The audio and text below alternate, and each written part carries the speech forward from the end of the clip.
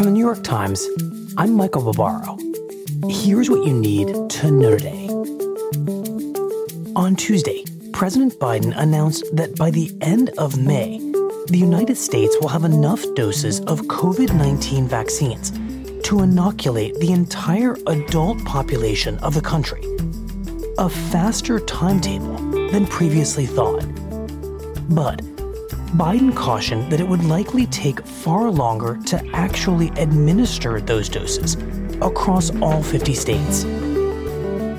And too many Texans have been sidelined from employment opportunities. Too many small business owners have struggled to pay their bills.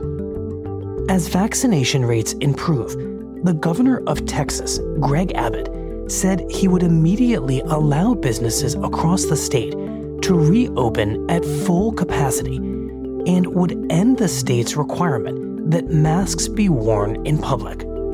This must end. It is now time to open Texas 100%. The decision flies in the face of warnings from federal officials not to ease restrictions too quickly and potentially trigger a new spike in infections. That's it for today. I'm Michael Barbaro. See you tomorrow.